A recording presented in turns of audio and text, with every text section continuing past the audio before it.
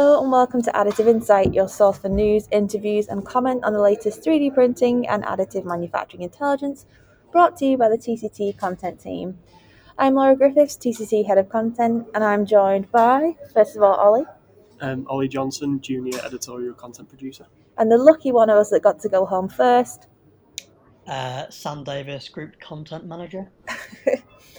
Be honest, Sam, how does it feel to already be done with your form next week? It feels weird because I don't think I've ever come home the day before the end of the event. So it was odd having to, because obviously I got in at midnight. So then I woke up this morning thinking I needed to unpack. I've recorded all of my meetings, or pretty much all of them, so then I had to kind of get those into the transcription software. Then I had to get through maybe 100 odd emails and then try and figure out what on earth I'm doing today and in what order. So a bit of a weird one, I'll be honest. So what you're saying is next year you'd rather stay here till the Friday evening? Friday afternoon, maybe not even. Well, we've actually had a really good week in Frankfurt this week. We're here at Formnext, so Ollie and I are recording from the press room at Formnext, where I'm very much going to miss the endless bottles, the full fat Coke, and the super salty pretzels of a morning. And Sam, like you said, is already at home, but we've got tons to cover from this week. There have been lots of announcements, as there always is around Formnext. And we've seen plenty of new machines. Ollie has been super busy running around, sticking a camera in front of people's faces and getting some close-ups of some of that new machinery, and asking some pretty interesting questions as well, which I think has given us a lot to think about. Sam and I have also been running around with various interviews, meeting different people, and I think a lot of stuff that we've got from this week we'll be covering in more detail in the weeks to come rather than on this podcast. But we just wanted to do, as we always do, a little bit of a roundup of just some of the biggest things that we've seen this week, as some of the most interesting launches and conversations. There's plenty more that you can read on our website. If you go to tctmagazine.com, you can find all the biggest launch news, and also on our LinkedIn page as well. So search for the TCT group and you'll find loads of videos and other news and things like that from this week. But for now, I think I want to turn it over to Ollie first, because I don't want to put you and I down, Sam, but I think Ollie's probably gotten more steps than you and I this week. I reckon so, yeah. So Ollie, go on, tell us some of the best, or maybe not even the best things, but just some of those interesting things that you've seen this week. So there was a lot. so I've been getting videos of people explaining their machines, been asking some people what their unpopular 3D printing opinions are, which we'll share to our audience later in the year. But so I spoke to, I think, close to 20 different people. 20, wow. And I think the most interesting thing I saw was actually the first thing I saw, which was the new multi-material printer from Lithos. Mm-hmm. So it's the Serifab 2M30. It's a really interesting system because you hear a lot about multi-material printers, but a lot of them, they can do different materials, but they don't really blend, for lack of a better term, the materials in the way that I've seen this one do. So you can print two different ceramics in one part. You can print the same ceramic but with different porosities in one part, colour variations of the ceramics, and you can also blend in like metals and polymers as well. And one of the really interesting factors about it is two different materials can even be printed within the same layer, which is a really unique thing, which opens up lots of different applications for like medical and even I think conductive metal being printed on ceramics as well. There was a lot of interesting stuff on the Lithos stands. I think we've all visited the Lithos booth this week, and I think you're right, we do hear an awful lot about multi-material printing, but I don't think I've seen anything quite like this before. And I think one of the challenges around multi-material, especially with things when you're trying to mix materials that need sintering afterwards. So as Lithos have said, they're talking about combining conductive materials and ceramics all in the one print, and the difficulty with that isn't just in the printing, it's then in the sintering afterwards, because of course you need different sintering parameters for the different materials, and there's been a lot of chemistry and a lot of understanding having to go into figuring out how do you do this successfully? And I'm not too sure like how it kind of works, but I think a lot of that comes from like if you roll it way back to just the actual slurry material that it's made with. So there's lots of different things to consider, which I think perhaps are the pieces we've been missing over the years, trying to figure out how to really make something in multi-material printing. And even though they've got customers already, I think it is still very much a work in progress, this technology. I think that I believe they've sold a machine this week actually based on that technology already. But even so, people are using it for these end use applications. But I do think it's the kind of thing where they're really looking to customers to help them come up with, okay, what is this good for? What's kind of the next generation of stuff that we can do with this? So, yeah, I agree. That's probably has been one of the most interesting things that we've seen on the floor this year. They've got a lot of really cool applications as well that they're just not allowed to talk about, which happens quite often in this industry. Yeah. You know, it's a pain for us because we'd love to write about it, but you know, there's reasons why they're not allowed to speak about certain things, you know, NDAs and stuff like that. But I think maybe if in the future applications with this new machine is definitely something to keep an eye on. And I also spoke to Robos. I know Sam will have more on Robos in a bit, but I did a video with them talking about their new Argo 1000, and that video is absolutely blown up on LinkedIn. It's got like over 60 likes, hundreds of views. So yeah, check that one out. Yes, Sam, have you spoke to Robos this week?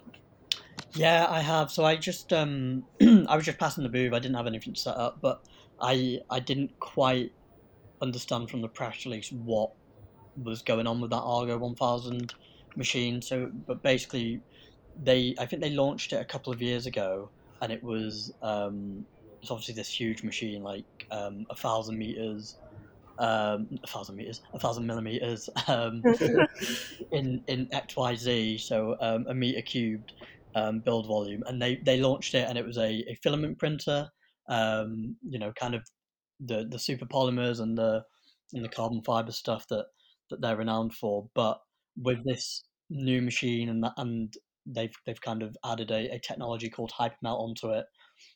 They've basically turned it into a pellet extrusion machine rather than a filament extrusion machine. And the reason for that is because um, the build volume is so big, the print speed of filament was just too slow. And so by turning it into a pellet extrusion system, they've been able to increase production speeds and make cost reductions of around 60%.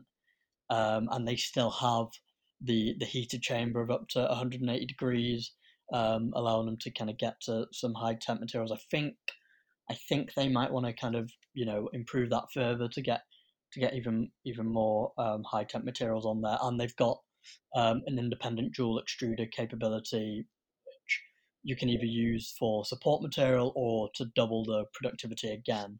But basically, that machine now will just be a pellet extrusion machine. It won't be a filament machine, and I think they'll have it kind of commercially ready by next year. And the prototype on the booth had a single extruder, but when they launch it, it'll have that dual extruder capability. So yeah, I thought that was quite interesting that that had been launched, and then quite quickly they've realised that actually that filaments going at across that build volume wasn't going to work, or at least they're going to have to go back to the drawing board on that and kind of enhance the componentry to make that possible with filament. And so for now, at least, they've kind of pivoted and re-released it as a pallet extrusion printer. I think that's the nice example of a bit of a theme I've seen this week, where we've got all these different types of technologies in the industry, and I feel like we're at a place now where the invention has sort of happened already. We've got all the kind of the mainline technologies, and now it's really about companies finding ways to just to kind of reassess it and look at what works, look at what doesn't work, and make those like either technology changes, little tweaks, kind of not the big step changes, but rather just little steps to make things better. And a company recognizing like, actually this is not the most efficient way to do it, and let's change it and do something quite radical like that. I think it's really interesting, but also a nice sign of how they're actually just paying attention and looking at like what people really need this technology for, the kind of things that people need from it, and just making those changes. So yeah, I think that's a pretty good one. And like Ollie, as you say, I know you've got a video about that technology up on our LinkedIn page, I think on our website as well at the moment. So if you want to find anything else about that, there's more details over there. Ollie, you've got even more, I know, on that list there. So I've got two more things. So I spoke to Photocentric yesterday about the Titan, which is a massive. It is a Titan. It's a Titan.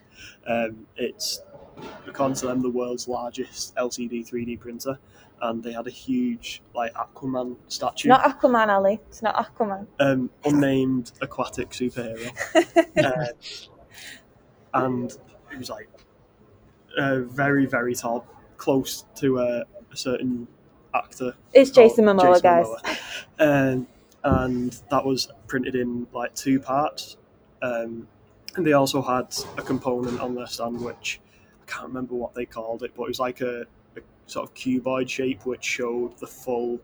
It basically took up the full build volume of the machine to show you how big you can print in one go, which I thought was a really cool way to show truly how big the build volume is. Yeah, we went to see Photocentric a few weeks ago now, and what's quite nice when you walk through their facility, I think you sort of forget the history of that company, and its foundations were in making these photopolymer materials, and they do all this other cool stuff as well in that area. But when I think about when I first met Photocentric at CES, was it CES maybe, in 2015 or 16, they were using the LCD technology to make these real lower cost accessible 3D printers. But to see now how scalable that technology is, the fact that you can, is it a 32-inch LCD screen, I think it is, in that 32-inch 8K screen.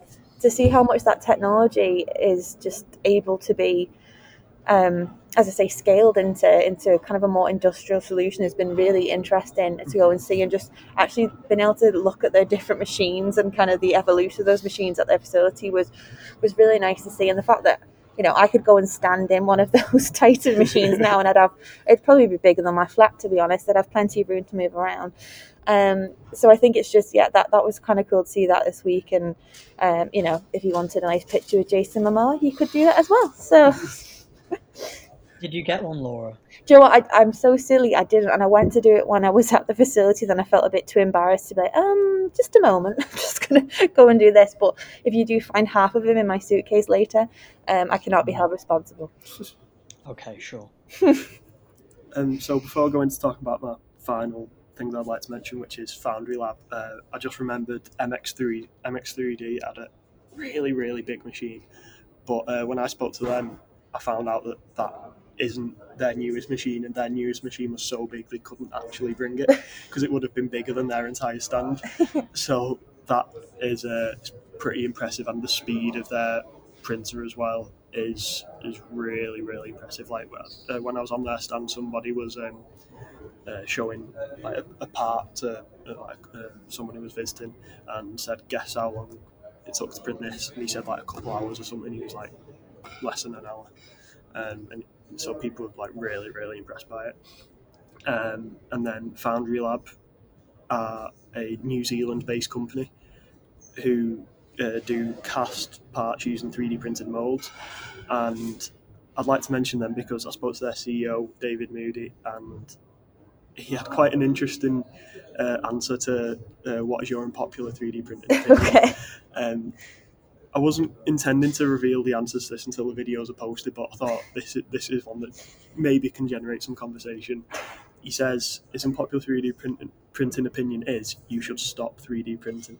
Okay, elaborate. So he says, because he's in the casting industry, he says if people are casting parts in production, then they should be casting the prototypes as well, and not 3D printing the prototypes. And that's something that they're really pushing, on their stand. He said stop 3D printing, all over their stand. So I thought that was quite an interesting opinion that I'm sure will generate some conversation in the industry. Sure, they've made some friends next to their neighbouring stands this week.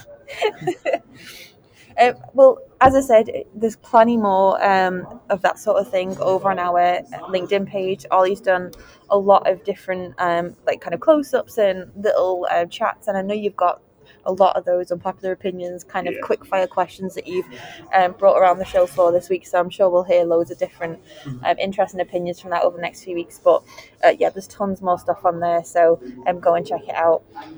Sam, what about you? Again, maybe not even the best thing you've seen this week, but the most eye-catching, the most interesting. What have you had a look at? I think, judging on the rows of people that kind of spilled out of the hall and onto the top of the stairs at the Stratasys press conference, I'll go with that, because I turned up like on time, I would say, to that press conference, and then immediately realised I'd made a mistake because I couldn't see a thing. I could only hear it, because there were so many people there, and I was quite surprised at that, because they did kind of tease what the machine was. They gave a few details a few days before we got out to Frankfurt, and so I didn't think it would be that well attended. And I've been to press conferences at Formnext where there's, literally just a couple of people there. And so we'll go with that one, because what Stratasys have done is launched another FDM system, the F3300, and this, although it's the latest of a long line of FDM machines that Stratasys have released over the years, it's different from the rest in that it's equipped with a tool changer. So we've seen E3D come out with a tool changer product. Prusa have utilized a tool changer in their XL machines. I think Desktop Metal have used one in their fiber machine in the past. But this is the first time that Stratasys has adopted one, and the motivation behind that is basically speed and throughput. And so the tool head that Stratasys is using on this machine is a custom built one manufactured by ATI, and the one that's on the F3300 consists of 4 print heads, so you can either print multiple colors with that. I imagine you can have a support material on there. If one print head breaks down, another can pick up the slack. And they can print parts with multiple resolutions as well in the same build. And so as they were kind of unveiling this machine with a kind of a big wooden box that kind of just fell apart and revealed the machine, Toyota's Dallas Martin, who listeners to the podcast will know from a podcast he did, an Innovators on Innovators podcast he did last year. He was up there as the first user of the machine and the first paying customer of the machine. And he was telling me the day after the launch that the tool changer capability basically helps them to get a 50% speed increase compared to the F900 machine that they have. Wow. I think the F900 still has a bigger build volume, but with these multiple extruders and print heads, the speed benefit is quite palpable for Toyota, who are using the machine to build tool and jigs and fixtures. So Dallas is in production engineering at Toyota, and so he's responsible for getting those jigs and fixtures to the production line. I think he said that the production lines in at the facilities he works at and with are getting off 5,000 cars a day, so they have to be pretty speedy with getting the tools out to the engineers. And basically he was telling me, and I'll have more on this in an article that'll go out next week, that they've been working with Stratasys on this machine for a few years, and Stratasys themselves started development on it back in 2018, I think. And at some way through the process, they started reaching out to their existing customers, one of which was Toyota, and Dallas and his team basically provided Stratasys with a big list of things that they wanted the machine to be able to do. So one of them was that it should just be quieter. Another was that there needed to be less air consumption. They needed bigger material bays and filament spools so that there's less spool changeover. And they wanted less. No, they wanted an auto calibration capability as well to help reduce labor time. And so Toyota have had this machine now. I don't know for how long exactly, but they've been using it, and then they've put in the PO to become the first customer. They're pleased with it. Stratasys are pleased with it. They've told me that this this is basically just the first of a series. So there's going to be an F3000 series, I think. And there are going to be more machines, and basically the plan from here is to get bigger with the build volume. And obviously, we've talked already about how Robos has struggled with that. Stratasys think they can do it. They think the machine will be kind of automation ready as well. I think they said there's 400 data points when you just print a part on there. They say it's fully traceable, so they're gonna automate the systems. They're gonna try and go bigger. They're gonna potentially add more print heads and extruders as they do that. And so it was a big launch, but they're telling me that it's the beginning, not the end. Like, this is just the start of a series of machines now that will complement the rest of the FDM portfolio. But there's a much greater focus at this point on speed and throughput, and obviously while maintaining the quality of their previous machines too. Yeah, I do think that launch was the way to do it, to have that and then have your first customer stand up straight after it and kind of validate the technology was a really cool way to announce it. But I must admit, I think the crowd sound were a lot to do with the fact that it was one of the few press conferences where you were offered free beer and food. Potentially, and they probably got the timing right in that regard. Yeah. Because there were people, even while the press conference was going on, walking around with a beer in hand. Yeah. So I think everyone was scratching their heads at the point of a 5:30 p.m. press conference on the first day, but Yeah. it probably worked, to be fair. And they had, to be fair, they also had Scott Crump there, who's obviously a draw. Mm-hmm. Toyota is a pretty good first customer to have. So yeah, it was a launch done quite well, I think.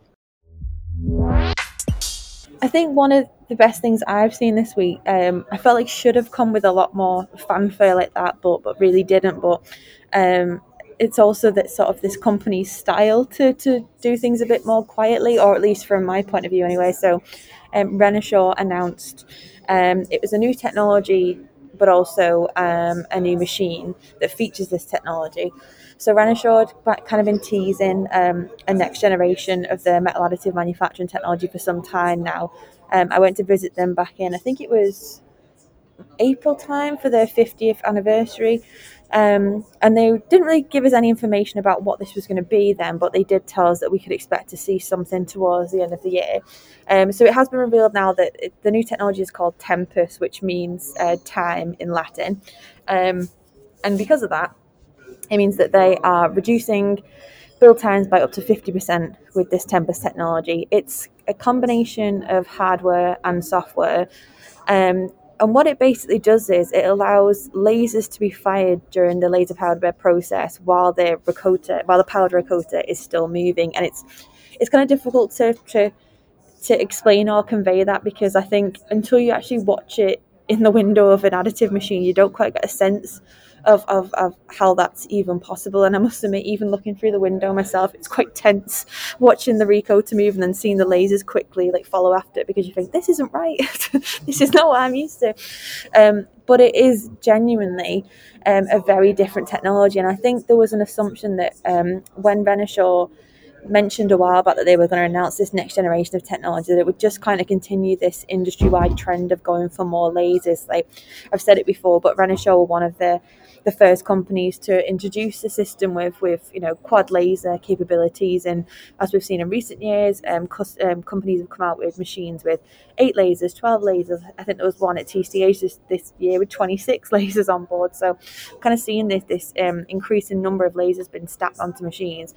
But with this, they've kind of carried on their own sort of trend, really, of just really innovating quietly, reimagining the already established technology with this Renishaw M500 system, and really tweaking both a hardware and software combination, and with these advanced scanning algorithms and as I say, this recodes technology. without having a dip in any quality. So rather than reinventing new technology, they've just really like built upon this one that's already very much accepted in the industry. So that was really good to see. I got to chat to Louise Callanan, who is the head of additive manufacturing. So there'll be an interview going up on the website, probably around next week when I eventually get the time and enthusiasm to write up words from Formnext. But there were lots of big examples on the booth to show how those build time reductions are really playing out in real time. So Alloyed, a company focused on metal additive manufacturing, has been using this technology now since 2021 for consumer electronics parts, and there was a stack of smartwatch casings on the booth. We've seen a lot about smartwatches recently, and everyone's been getting excited about the Apple Watch case and all that stuff, but this was, I'm not too sure what watch it was from, but a metal smartwatch case, which apparently had a 20% reduction in build time using the Tempus technology, so shaving off 3 hours of build time, which is pretty substantial for volume production quantities. And as we want to get additive into these more kind of consumer-based products, that sort of thing, where we are seeing these massive quantities, that kind of time saving is going to be really, really important. But then also things like medical parts too. So there was one example where it was a build plate full of 32 dentures, which can be printed in under 3 hours, which Renishaw claims shows a productivity boost of 61%. So really good examples, really big numbers showing how this kind of technology will have genuine improvements when we're talking about additive manufacturing for production. But again, I think it was just nice to see a company looking at the technologies they've already got and kind of looking for those pain points of thinking, like, how do we improve this, and doing something that I don't really think anyone would have guessed they were going to do. Certainly I didn't anyway. And as I was stood there chatting to Louise, I was just like, how on earth, when you showed us around your facility back in April and you were all so open and we saw machines stripped open and you could see right into the gubbins of everything, how on earth did they manage to keep this secret? But they did a very good job of keeping it all secret for Formnext. And I think it'll be interesting to see how the industry responds to that. Just to add there too, so the Tempus technology is the technology I've just described, but they've also launched the Renishaw 500 Ultra, which is just another extension to the Renishaw 500 series of machines. So you've already got the Renishaw single laser, the Renishaw quad laser, so 4 lasers on board that. And this one is basically just that same machine, but with this new Tempus technology on board.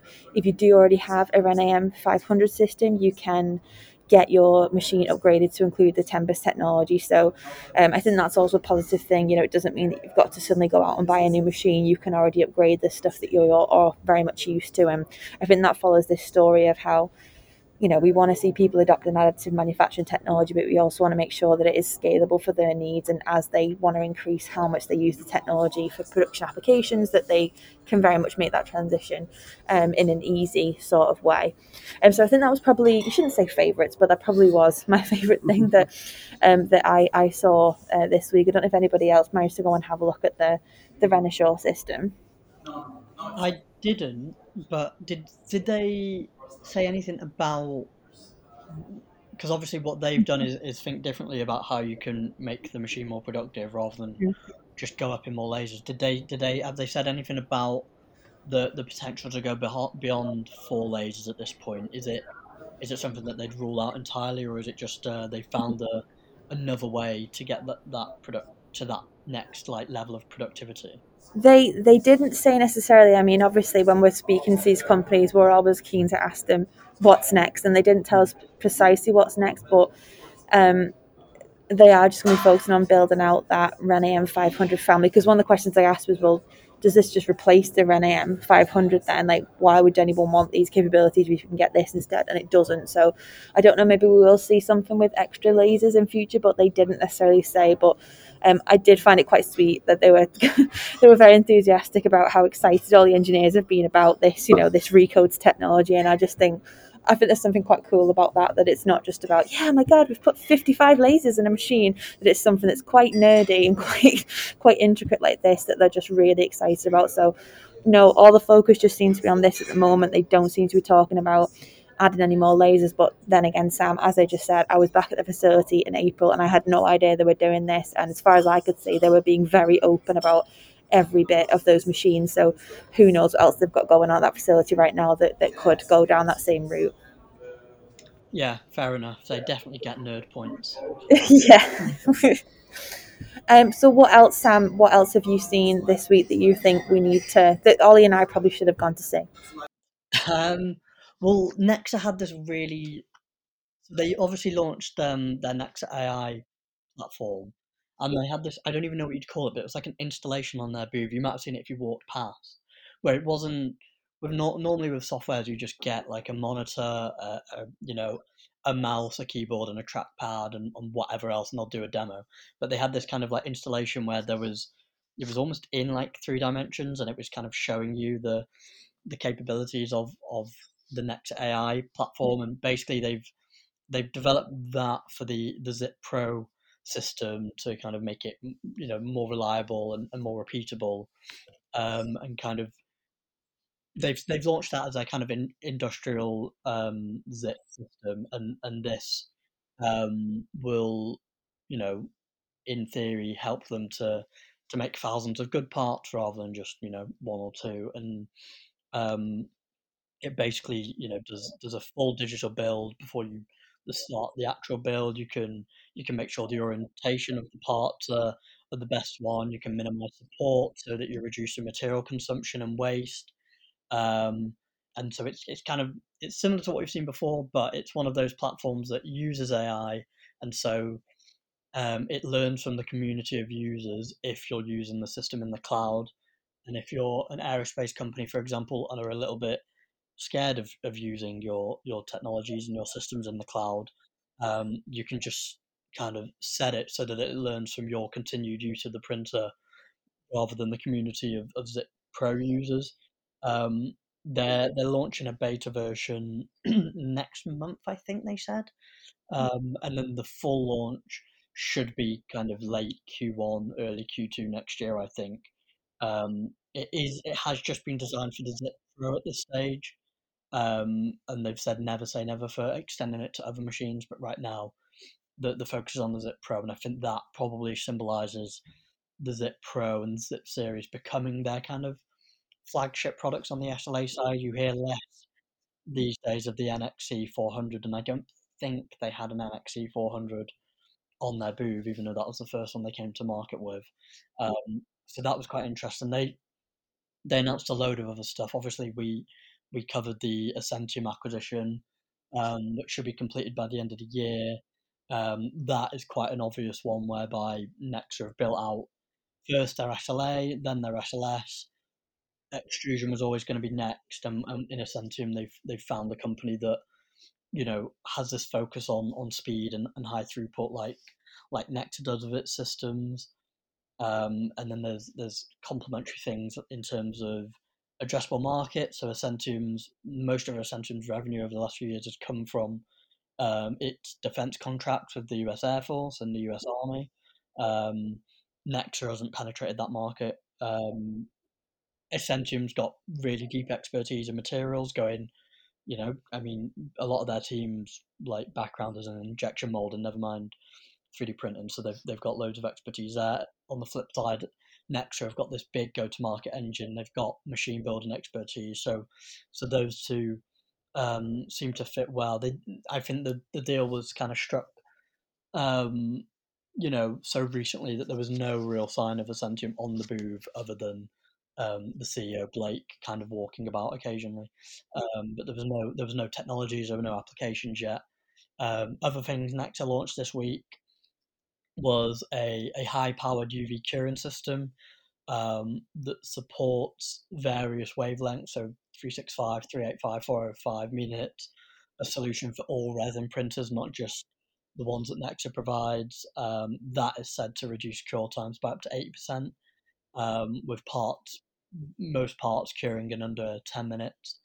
Um, and then they've got these kind of predefined curing workflows that can guarantee consistent mechanical properties and predictable part performance. And then they launched they kind of updated the QLS system to kind of fall in line. I think it was the 236 system that they picked up via XYZ is now the 260 from memory. And so that's now kind of got the Nexa branding. It's in line with that portfolio. And then they released a firmer plastic copolyester for the QLS series. And then on the resin side, a flame retardant resin, a biocompatible dental resin, and a bright white modeling resin. I think that's everything they announced, but there was like 3 or 4 different press releases going out. Yeah, it's a lot. So there was all sorts going on the Nexa booth. So they've probably been one of the busier companies this week, I think. I just had a quick question for both of you. You know, Sam, going back to the Nexa AI technology we're talking about. Yeah.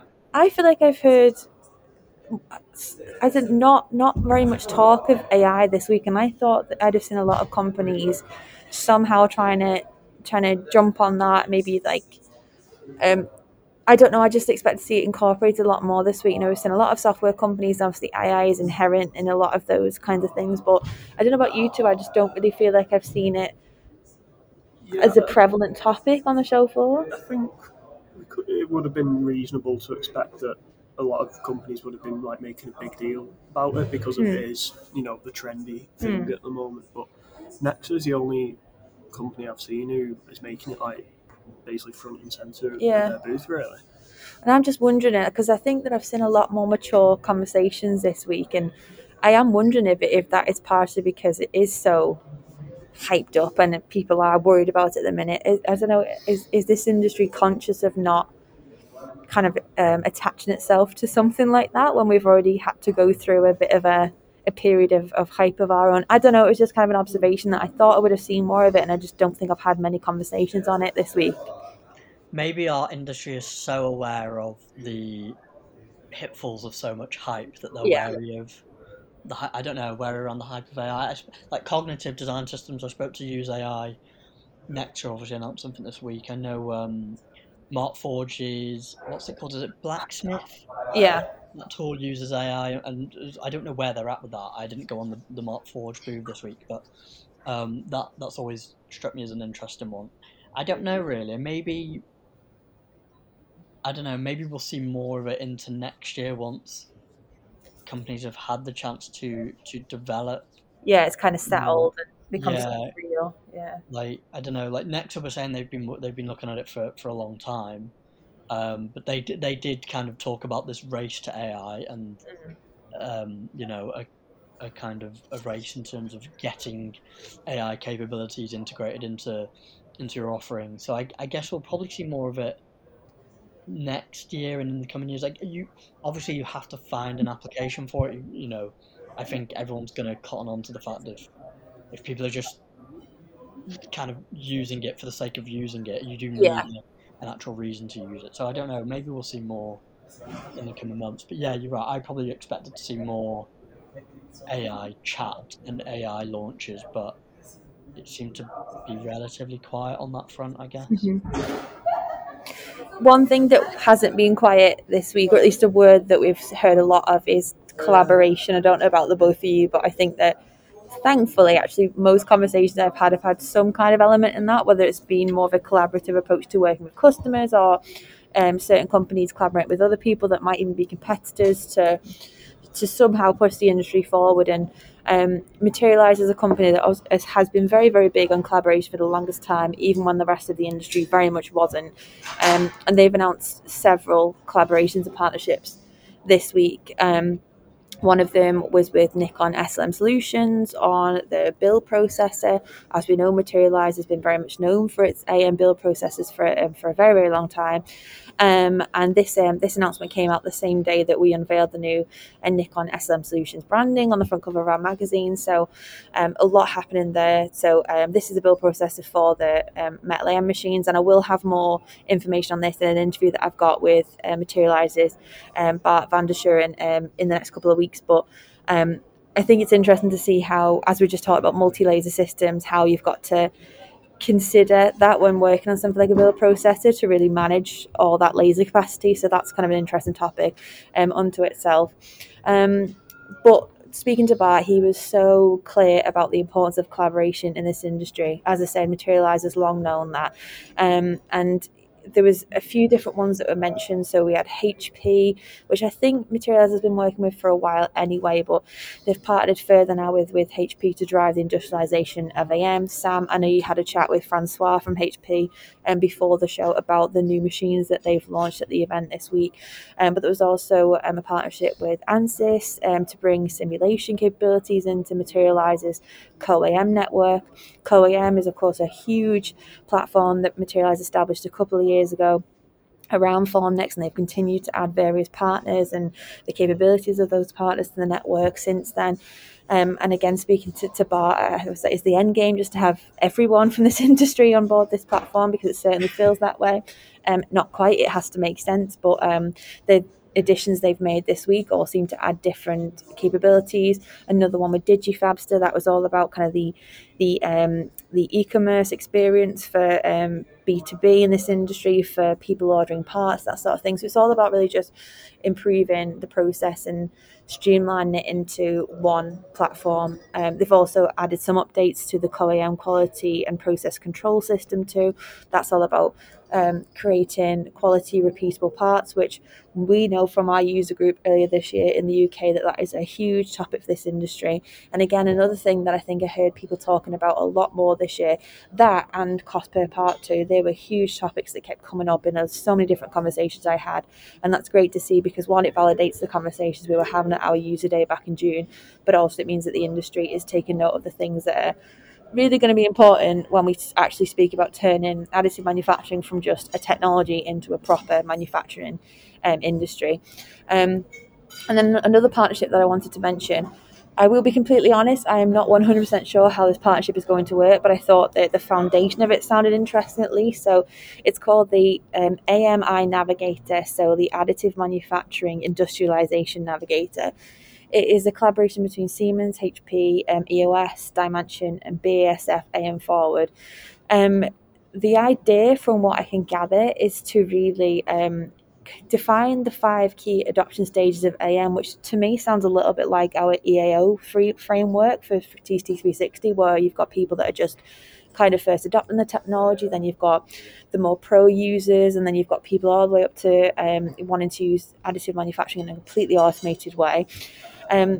But also about helping companies, really guiding them through the various stages of additive manufacturing, which we know in the industry is a very long-winded process, from conceptualization, design, all the way to post-processing and automation. It also offers kind of guidance on a company's maturity level in additive manufacturing as well. So really looking at companies' current state of additive manufacturing usage, but then also giving guidance on ways that they can further that usage and really improve the adoption of AM technologies within each business. And I'm not too sure how it works in terms of how companies are onboarded with this, how they access these kinds of tools and this guidance, but it seems like that when companies do access this, once they come away from it, they are given kind of clear guidelines on where they're up to in additive and how they can further improve the usage of it.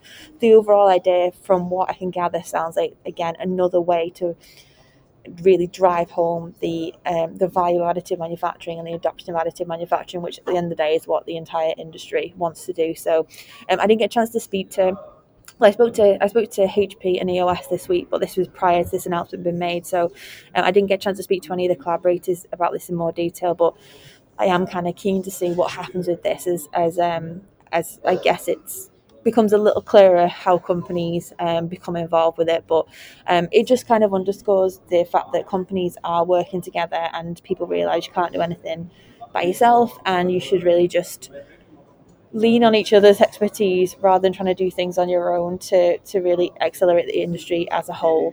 So yeah, I thought that was an interesting one. I don't know if there's any other kind of similar themes that you've both seen throughout this week, because I know we've not got much time left to record before Ollie and I have to go and catch a plane.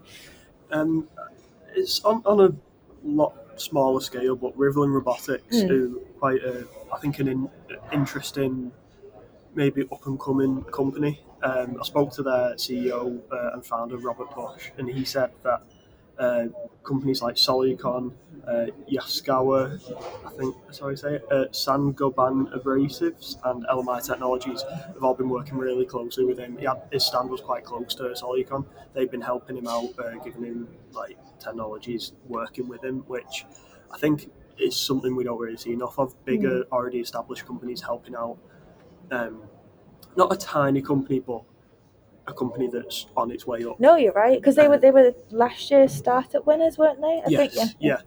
And their stand, every time I spoke to Robert for a video, which you can find on our LinkedIn and our TikTok, but every time I walked past, there was always people there. Like, it was so busy, and they've got really cool, useful post-processing technologies that obviously if big companies taking an interest in it, then it's definitely one to keep an eye on in the next few years. And again, because I think, as we've just mentioned, that's another one of those challenge areas that we keep talking about, but it's still a pain point in the industry. So the bigger companies are going to want to look to the companies that are focusing solely just on that, because that's a problem that they want to see solved as well for their own customers. So I think that's another thing that we can really be thankful for, that people are opening their eyes to, that different companies are focusing on these different things and different challenges, different pain points, and working together, it does kind of build this greater picture and greater solutions to those challenges. So it's been kind of, I think there's been a pretty positive outlook this week, despite moaning that I'm tired. I think that we've come away with quite a lot of good stuff and a lot of good food for thought, and definitely in those questions that the three of us have been asking around the show, for things like people's unpopular additive manufacturing opinions, which I think will be good conversation starters throughout the rest of the year. We've got a lot of good stuff. Is there anything else that anybody wants to add before we sign off and go run for a taxi? No, I'm happy to let you go and run for a taxi, I think. By the way, a top tip, I ordered a taxi on the app, on the Free Now app yesterday, and it was going to cost me 50 quid. And then the taxi pulled up to a hotel and was saying that 50 quid is, 50 euros, I should say, is far too much from our hotel to the airport, and did it for 35. So, ooh, yeah, and he didn't, he didn't take a tip, 35 on the dot, and he was okay. happy to do it for that much. So yeah, those apps, they maybe not the way to go, but we got lucky because a taxi literally pulled up at our hotel just as we were waiting for the one we booked. So cool. I think we need to get a jingle for additive insights top tips. Maybe not. Great show travel to. Yeah, that one's only relevant, today. In the same week. So not the best tip we've got for you, but it is a tip. And it was only. I'll be honest, I only meant that for you. I wasn't really sharing that with the. Oh, well, thanks, Sam. Well, why not? Like, you're paying too much for your taxis to Frankfurt Airport. I can't even speak. This week. It's Friday, Sam. You've been at Formnext all week. We're all in a state of weird sleepiness and dizziness, and it's the beds are definitely a calling. Definitely. I'd just like to add.